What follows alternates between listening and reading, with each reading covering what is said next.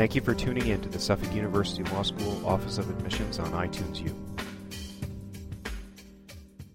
This is Gail Ellis, Dean of Admissions at Suffolk Law School. This morning, I'd like to introduce Professor Carter Bishop, who's going to be speaking with you this morning about the foreclosure crisis, how it started, and how it affected our economy. Professor Bishop teaches contracts, federal and state taxation, international and business transactions, and business organizations and corporations here at Suffolk Law School. He's written extensively on these subjects. If you'd like to see his bio, you can click on to our website under full-time faculty.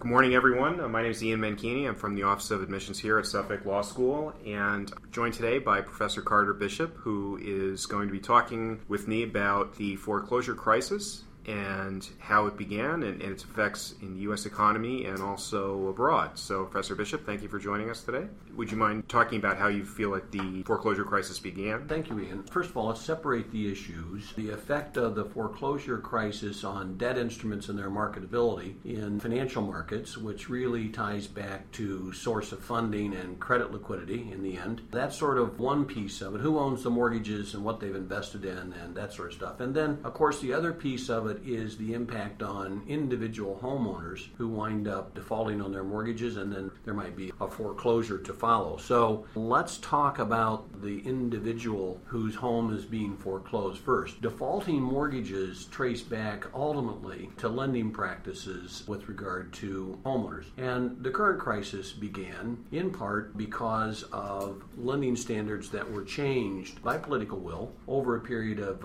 10 to 15 years. This is not something that happened overnight. It used to be that the practice in lending for home mortgages was sort of a plain vanilla mortgage, 30 years, fixed rate interest, and you made a 20% down payment and you had an appraisal of the house. And then you stayed in your home for quite some time before you sold or transferred the mortgages. The early source of mortgages was an organization called Fannie Mae, which was started by FDR after the Depression because traditional lending standards were not providing the flow of mortgage capital to the market. And so homeowners were not able to get loans and buy homes, and he saw home ownership was a critical aspect of recovering out of the Depression. And so mortgage loans were made available by Fannie Mae, and essentially Fannie Mae borrowed money from the government and then made loans to other banks that then made loans to the individual homeowners on application criteria that were dictated by Fannie Mae, sort of the conservative 20% down, 30-year mortgage fixed along those lines. And there was a very stable market developed as a consequence. As time marched on, organizations like Fannie Mae have a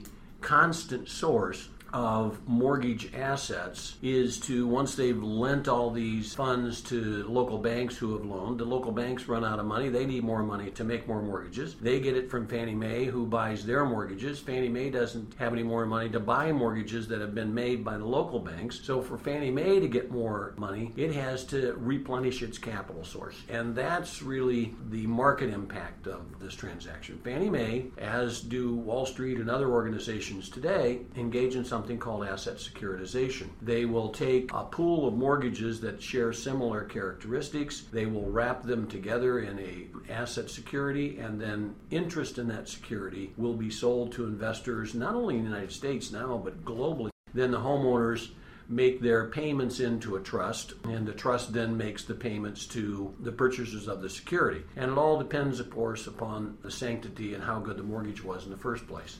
As it turns out, over time, the political will was to broaden home ownership at every level of society. That meant fundamentally, because saving is so difficult to do in the United States and our percentage of savings is low because our percentage of consuming is high, lending standards had to be relaxed from 20% down to 10% down to sometimes 5% down. And even then, that didn't always work. What we saw were lending standards that changed radically to accommodate the lower income needs of a broader segment of society to own a home, all worthwhile social purposes. The question then became what would happen with many of these loans in the economy that was going strong is that people would sell or refinance their mortgage or the home if they got into difficulty on the mortgage. So their escape from default and foreclosure was to sell the home. And since homes were appreciating at a phenomenal rate, fueled by this liquidity that was into the system for mortgages for anybody, foreclosures were very low, real estate transfers were very high, everybody was getting into the home market, which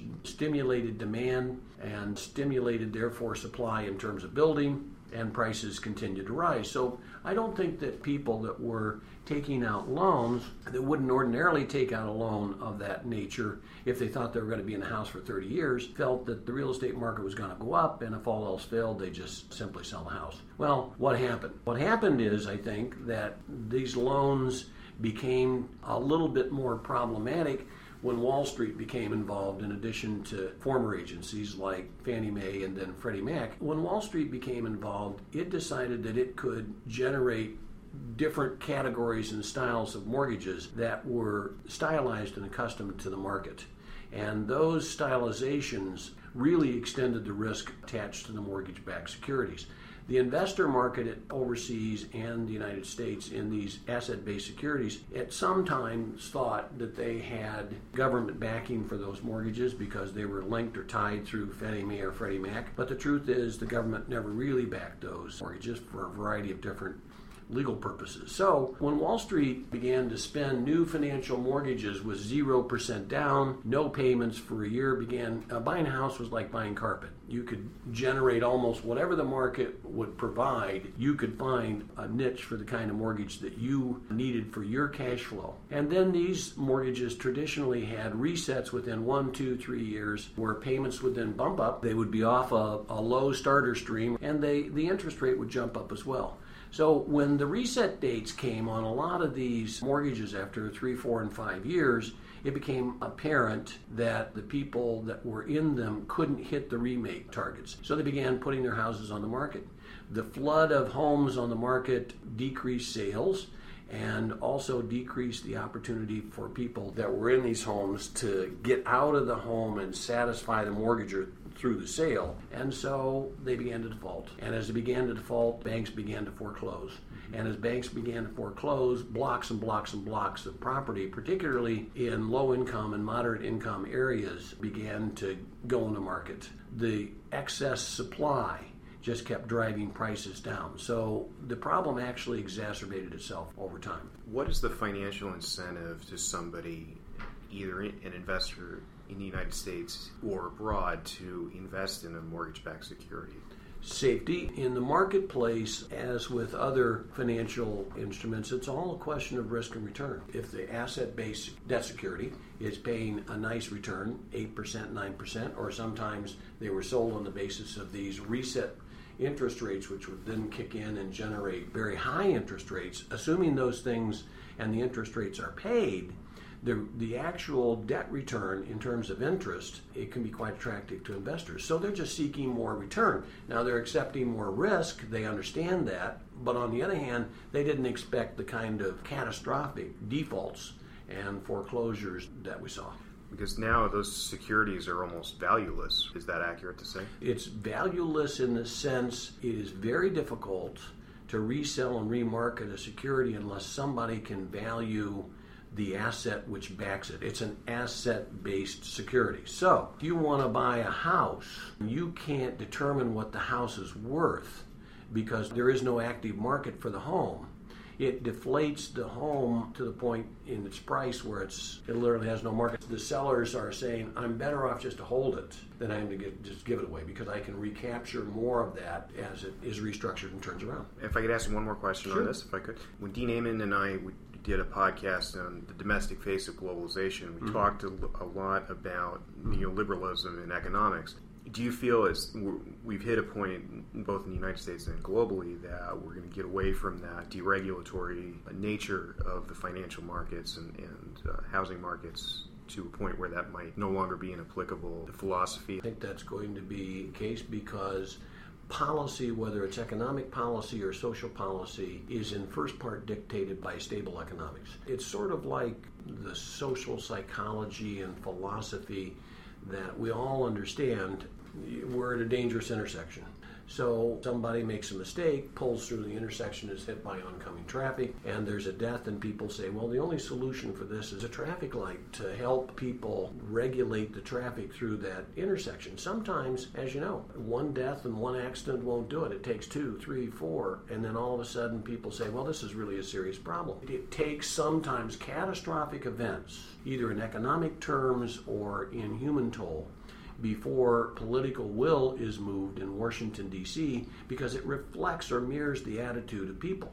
And when people get frightened or concerned, then they react to that, and then policies change. Good example is the oil embargo of the 70s and 80s, when the Mideast war was raging. Oil price at that time went skyrocketing. OPEC basically cut supply to the United States and to many Western organizations that were supporting Israel. As a result, during the Carter administration, gas lines were, blocks long, people waiting to get a gallon of gas because there were shortages, and of course price was going through the roof. Well, there was enormous political, and our dependence on foreign oil at that time was somewhere around 20-30%. And I'm not exactly sure what the numbers are, but low compared today where it's triple that. Why and what happened? Well, from that crisis, the political will, because that affects every American, virtually every American, demanded some kind of action out of their politicians, and there was tremendous political will to correct the problem. Well, as soon as the supply turns back on and the price more or less stabilizes, the political will goes away and it evaporates, and so what you have is whatever the market dictates again. Market intervention and regulation occurs to fix a problem when there's political will, and there's political will right now to fix this problem. So we're going to see changes, and eventually things will restore to a more or less stable base. Then we'll see a swing back the other way, because there aren't the concerns that justify regulatory intervention anymore. Well, Professor Bishop, thank you so much for joining us today. We really appreciate it. Thanks for having me. Thank you for listening to this Office of Admissions podcast, and thank you as always for your interest in Suffolk University Law School.